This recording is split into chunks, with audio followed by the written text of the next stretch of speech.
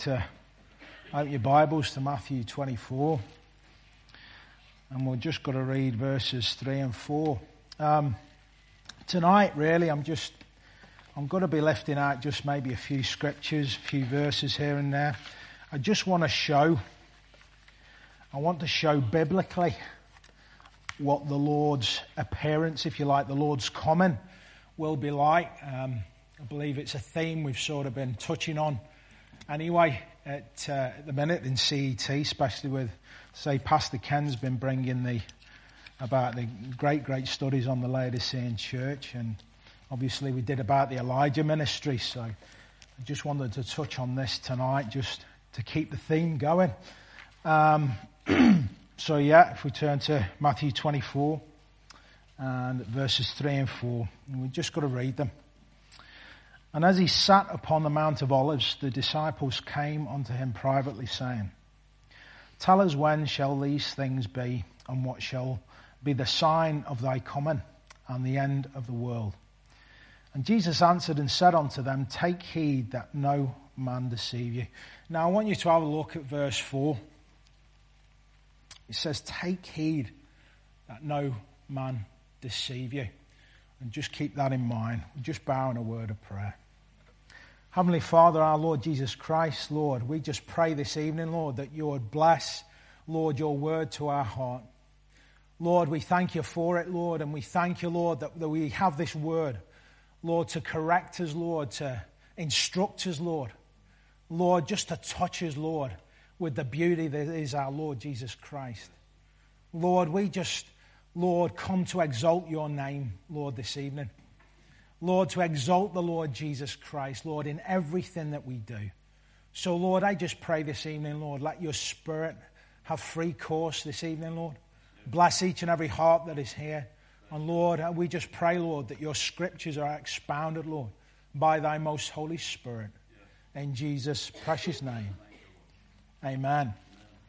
So take heed that no man deceive you. It amazes me that the Lord talks about the signs of the end of the world, and then he says straight away this phrase, no man deceive you.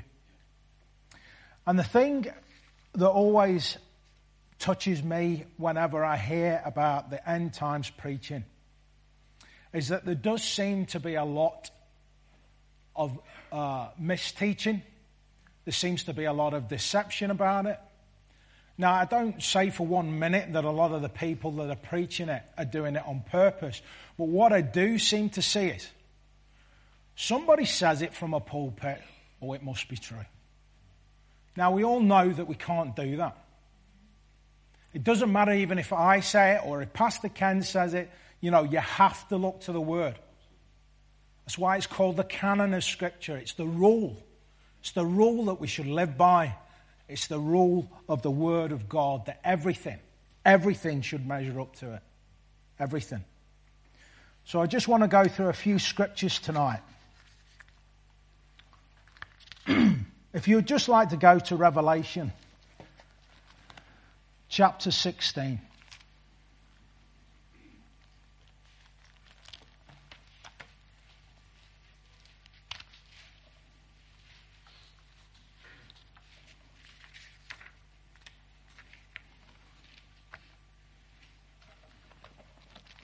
Revelation 16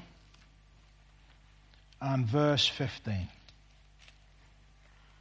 And it says, Behold, I come as a thief. Blessed is he that watcheth and keepeth his garments, lest he walk naked and they see his shame. Now, if you'd like to flip over to Revelation chapter 3 and verse 3.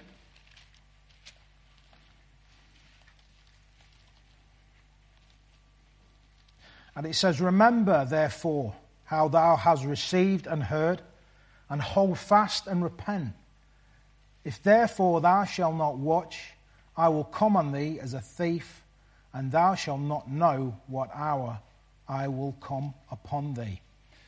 Now, I want to just touch on a few things.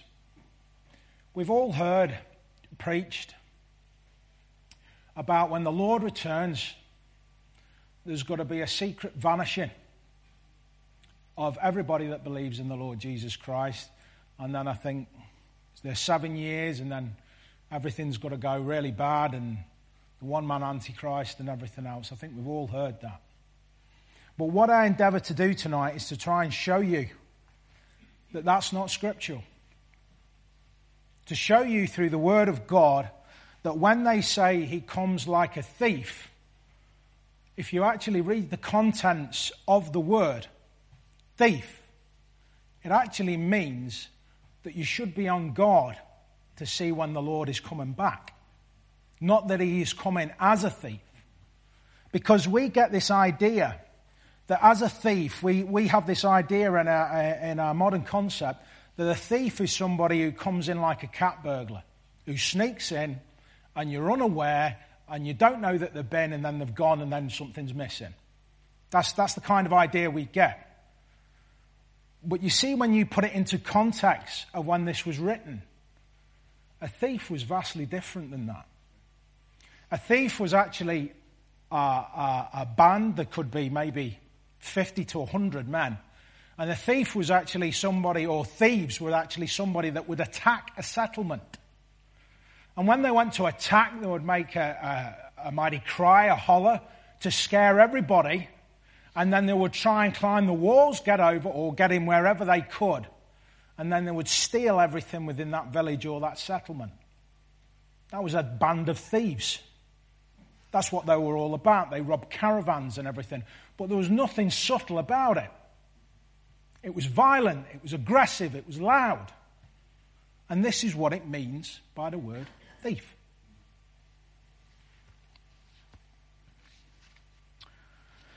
So we're just trying to find out that there's nothing secret about what the Lord is going to do when he comes back. If you go to Matthew 24.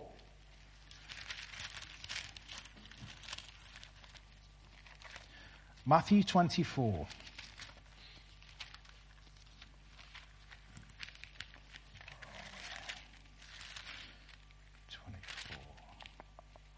That's right. 24 and verse 26. And this is what the Lord's saying. Wherefore, if thou shalt say unto you, Behold, he is in the desert, go not forth. Behold, he is in the secret chambers, believe it not. You see, even the Lord's saying, if somebody says that I'm in a secret place, then believe them not. There's no secret about it. Even when the Lord come the first time, what did it say with John the Baptist? He was one crying in the wilderness. There was nothing secret about it. He said, prepare ye the way of the Lord. So if he come that way the first time, and we all know what happened because he went to the cross and he died, there was no secret about it, he had to go to the cross. You see, the second time when everything is accomplished, and he's coming as the warrior king, the victory's coming, and as it were, on the symbol as the white horse, as the emperors were, in that parade victory. Why would then that be a secret? Because he is completely victorious. By his shed blood, he is completely victorious, spiritually and physically. He is the King of Kings and Lord of Lords. There's nothing secret about it. If you would like to turn with me to 2 Peter and chapter 3.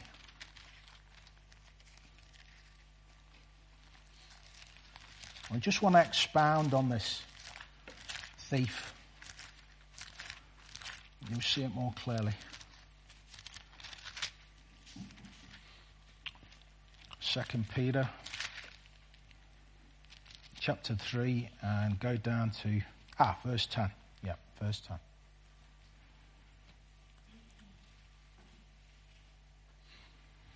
It says, but the day of the Lord will come as a thief in the night. Notice, it shall come as a thief in the night, but notice what it says now. In the which the heavens shall pass away with a great noise, and the elements shall melt with fervent heat. The earth also and the works that are therein shall be burned up. So you can start to see what I mean a bit more clearly now. That this thief that they're talking about is make sure that you don't are caught unawares. In other words, he's saying make sure you're living your life before the Lord, because you will not know the day or the hour in which I come back. So that's why we all always have to check ourselves with the Word of God, and we always should be walking before the Lord right, because we just don't know. We don't want to be caught unawares, and that is exactly where this thief comes into. We also know as well, if I just used an example, in fact we'll go there to Mark chapter 10, and I'll use this as an example.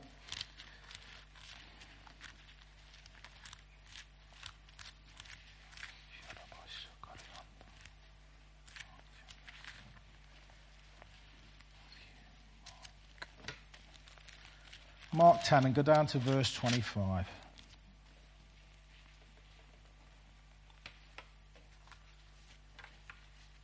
Just want to use this as an example. Mark 10:25. Where are we? There we are. It is easier for a camel to go through the eye of a needle than for a rich man to enter into the kingdom of God. Again, I want to use this verse in the context that it means. It doesn't mean literally that a camel is going to go through an eye of a needle, small eye of a needle. The eye of the needle was a side gate in a settlement. And what happened was, a lot of traders used to come, and they used to come at certain times. They always come in the daytime, because obviously at night time it was too risky because of attacks and whatever.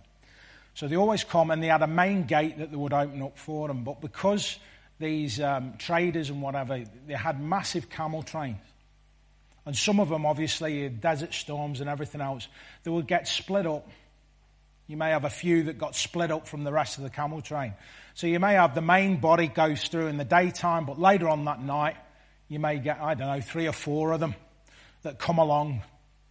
But they wouldn't risk opening the main gate. So what they would do was they would open this side gate, which was then called the eye of the needle.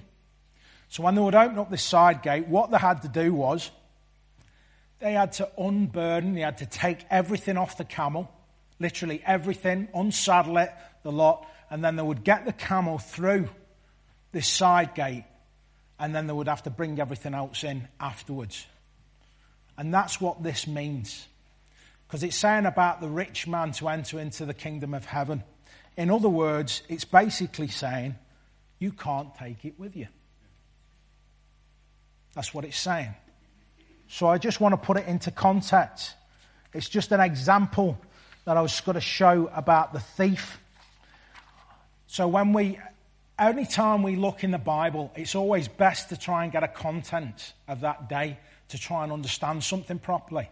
Because this is where a lot of time you get the misinterpretation of Scripture, because they don't put it in the contents that it's meant to be in. So if you go to 1 Thessalonians, please. 1 Thessalonians in chapter 4.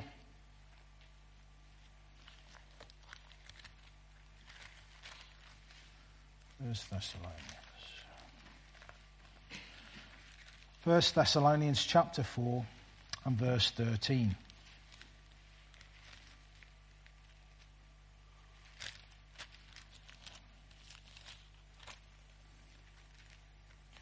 But I would not have you to be ignorant, brethren, concerning them which are asleep, that ye sorrow not, even as others which have no hope. For if we believe that Jesus died and rose again, even so them also which sleep in Jesus will God bring with him. For this we say unto you by the word of the Lord, that we which are alive and remain unto the coming of the Lord shall not prevent them which are asleep. Now Paul's giving some comfort to those who have died in the Lord Jesus Christ, because they're starting to question, You see, there was people coming in and saying to them, well, you know what, the Lord's already come back. Or they were coming out with all these different statements of how the Lord was coming. But Paul was reassuring them. He was saying, look, you see anybody who has died in the Lord, he says, you're not going to miss it. This is what he was trying to make the statement. You'll not miss when the Lord's coming back. And you see those that have died, they have hope. You will know when he's coming back. And this is what he's really trying to get across to the Thessalonians. He says, look, you won't miss it. And look what he says now in verse 16. 1 Thessalonians 4, and you go on to verse 16. This is what he's building up to. Look, for the Lord himself shall descend from heaven with a shout, with the voice of the archangel, with the trump of God, and the dead in Christ shall rise first.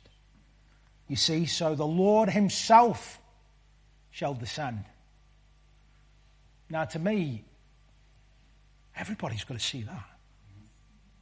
The Lord himself shall descend. Well, with a shout. Now, you know what that was? This is like a military term, a shout. It gives the idea of a general leading his armies into battle, a mighty battle cry that would literally shake the ground. That's what it gives the idea. That's the power of it. The shout. It's a shaking. And then it says, with the voice of the archangel. Now, the archangel was a rank. It was a rank here, and it's shown you as an example. Now, I know the Jehovah's Witnesses take this as Jesus being an archangel, but that's not right. You have to take it in the context. It's saying with the voice of the archangel. You see, the voice of the archangel. It's saying with the authority of somebody who is in charge. The Lord of hosts, which is the Lord of armies. It's somebody who's in charge. That's what it gives. It gives a rank. That's what it means, the rank. So if you go to Revelation 12 and 7, and we'll see this a bit more clearly. Revelation 12 and 7.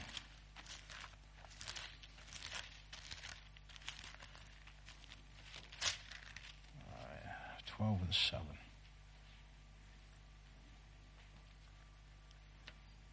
Look, you'll see it here. He says, and there was a war in heaven, and Michael and his angels fought against the dragon, and the dragon fought and his angels. So you can see here that it's talking about Michael the archangel, but it shows you, it says the Michael and his angels fought against the dragon. So it's giving you the idea here of Michael being in charge. He was the commander. He was the one that was fighting. That's why he's mentioned him above all the other angels. He says Michael, then his angels, because he's the one that's in charge of this. And he's fighting over them, and he's the one who's prevailing. You'll know also that it said in that verse that we read in Thessalonians, it said, with the trump of God. So the trump of God, you'll find, it was a trumpet that will always announce something. So when it says it was with the trump of God, it's always announcing something. So it's announcing that the Lord is going to come back in complete victory. That's what it's announcing. And if you ever read Exodus 19, in fact, go to Exodus 19. I'll show it you. Exodus 19. I'll just show it you. And you'll see the trumpet that announces something. Exodus 19 and verse 10. That's it, verse 10. Exodus 19 and verse 10. It says, and the Lord said unto Moses, go unto the people and sanctify them today and tomorrow, and let them wash their clothes. Verse 11, and be ready against the third day, for the third day the Lord will come down in the sight of all the people upon Mount Sinai. Verse 12, and thou shalt set bounds unto the people round about, saying, take heed to yourselves, that ye go not up unto the mount, or touch the border of it. Whosoever toucheth the mount shall be surely put to death. Verse 13, there shall not a hand touch it, but he shall surely be stoned or shot through, whether he be beast or man. He shall not live. Listen, when the trumpet soundeth long, they shall come up to the mount. You see, it was the trumpet that sounded, that announced something. And then verse 16, and it says, it came to pass on the third day in the morning, and there were thunders, lightnings, and a thick cloud upon the mount, and the voice of the trumpet exceeding loud, so that all the people that was in the camp trembled. So you see, that was the announcement of God. But did you notice that everybody knew? There was a trembling throughout all the people because they heard this announcement, this trump. And you'll always see the trump in Scripture. Trump in Scripture is either always calling somebody to worship. It was a signal for war. It was for the assembly of the people of God. It was to proclaim the festivals. And it was to proclaim judgment. Judgment. So when it says in the Bible, when it says about the great and terrible day of the Lord, you can see that the trumpet's there to announce the victory of God, but it's also there to announce the judgment onto those who would not accept him. So there's the dual, you can see the dual nature of the trumpet. So how will the Lord come then? Back to 1 Thessalonians, please, in chapter 4.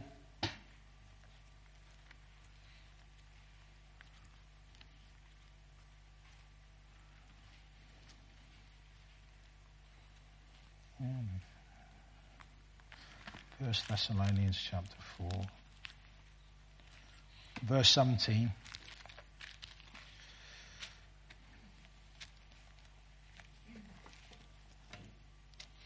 It says, then we which are alive and remain shall be caught up together with them in the clouds to meet the Lord in the air, and so shall we ever be with the Lord. Isn't that amazing, isn't it? That's what we're all looking for, isn't it? The word shall be caught up or caught up is a Greek word, hapazo. And it basically means to be caught up, to rise, to meet, and to come back. That's what the word means, hapazo. It means to rise and to come back again. And you'll notice it says, with them in the clouds. So the clouds, what are the clouds? Well, the clouds mean saints. So if you go to Hebrews 12 and verse 1, you'll see that it's the saints, these clouds. Hebrews chapter 12 and verse 1.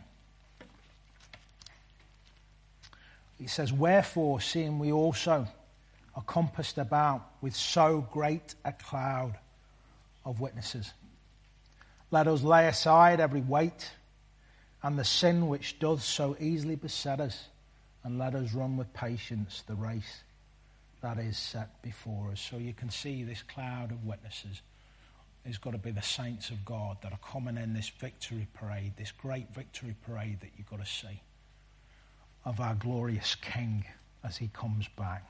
It's beautiful. First Corinthians in chapter 15. Please.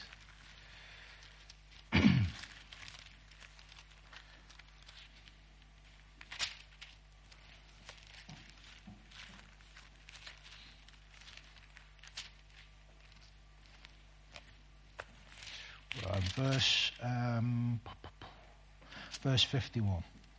Verse 51.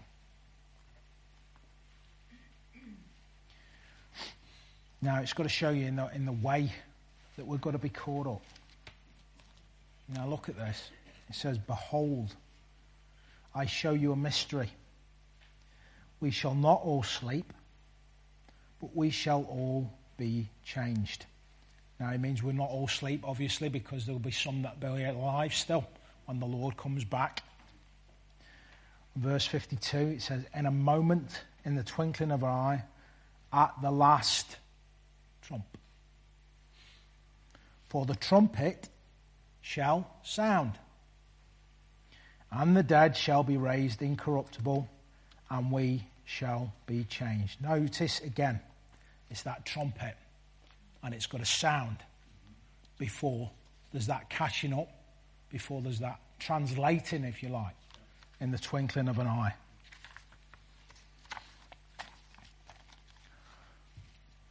So if you want to go with me now to Revelation chapter 11.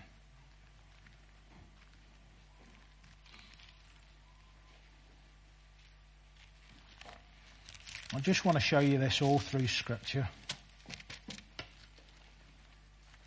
Chapter 11, 15. I just want to show you so many scriptures about it, because there is so much in Scripture about the Lord coming back. But it's always with a shout, it's always with a trump. You know, everybody's got to see it. Revelation 11, verse 15. And the seventh angel sounded, and there were great voices in heaven saying, the kingdoms of this world are become of the kingdoms of our Lord and of his Christ, and he shall reign forever and ever. That's fantastic, isn't it? Verse 16. And the 24 elders which sat before God on their seats fell upon their faces and worshipped God, saying, we give thee thanks, O Lord God Almighty, which art and was and art to come, because thou hast taken to thee great power and hast reigned. And the nations were angry, and thy wrath is come, and the time of the dead, that they should be judged, and that thou shouldest give reward unto thy servants the prophets, and to the saints, and them that do fear thy name, small and great, and shouldest destroy them which destroy the earth. Isn't it amazing when you look at this? The nations are going to tremble before the Lord. That's what this is saying. At the coming of the Lord, there's got to be such that authority, there's got to be such that awe, that majesty of Christ, because the righteousness starts to come to earth. Because that man, that God-man with that rod of iron is going to rule this earth. And it's going to make the nations tremble. It's going to make them terrified. And so you can see the pattern of this here. The whole world's got to know it. 2 Thessalonians chapter 1.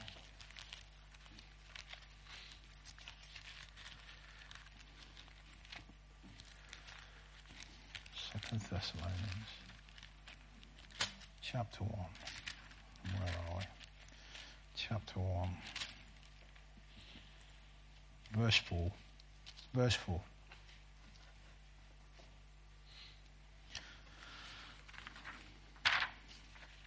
So we ourselves glory in the churches of God for your patience and faith in all your persecutions and tribulations that you endure, which is a manifest token of righteous judgment of God, that ye may be counted worthy of the kingdom of God, for which ye also suffer.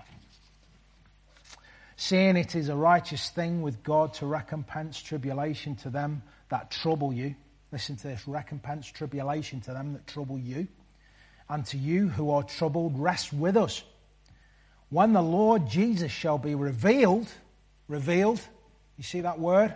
Revealed from heaven with his mighty angels. Listen to this in verse 8. In flaming fire, taking vengeance on them that know not God, and that obey not the gospel of our Lord Jesus Christ, who shall be punished with everlasting destruction from the presence of the Lord and from the glory of his power, when he shall come to be glorified in his saints, to be admired in all of them that believe, because our testimony among you was believed in that day. Let me ask you, brother, sister, do you think that people are not going to know that day? In all honesty. Does it really sound like that Jesus is coming in some kind of secretness? Or he's even going to pluck people up in like a vanishing trick? When he's going to reap the destruction on those who have done things to his people, who have persecuted them, who have killed them, and then people that have hated God. No, he's coming. But it even says he's coming to judge himself. He's doing it himself because they would not have him to rule over them. So he's coming himself.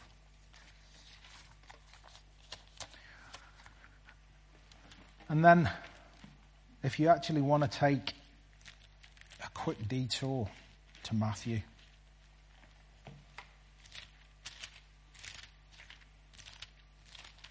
And I like this because it's one of the parables of the wheat and the tares. And the Lord explains it.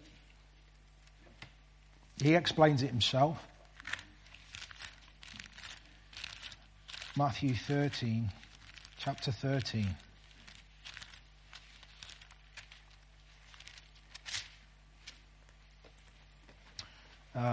Verse 24.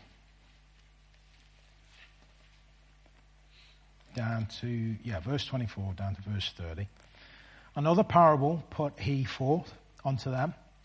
The kingdom of heaven is like unto a man which sowed good seed in his field. But while men slept, his enemy came and sowed tares among the wheat, and went his way. But when the blade was sprung up and brought forth fruit, then appeared the tares also. So the servants of the householder came and said unto him, Sir, didst not thou sow good seed in thy field? From whence then have it tares? He said unto them, An enemy hath done this. The servants said unto him, Will thou then that we go and gather them up? But he said, Nay, lest while ye gather up the tares, ye root up also the wheat with them. Let both grow together until the harvest. In the time of the harvest, and I will say to the reapers, Gather ye together first the tares, and bind them into bundles to burn them, but garner the wheat into my barn. Now, I just want to say, I told you about when they were on about the rapture, how they said about before the Lord comes back, those who believe would suddenly vanish, and that the people who didn't believe would be left on the earth. Well, verse 30 tells you something different. Verse 30 says, To gather ye together first the tares. Now, if we go to verse 36, the Lord then expounds on this to his disciples because they ask him to. So this is the Lord expounding on this. It says, Then Jesus sent the multitude away and went into the house, and his disciples came unto him, saying, Declare unto us the parable of the tares of the field. He answered and said unto them, He that soweth the good seed is the Son of Man. So that's obviously Jesus. The field is the world. The good seed are the children of the kingdom, but the tares are the children of the wicked one. The enemy that sowed them is the devil. The harvest is the end of the world, and the reapers are the angels.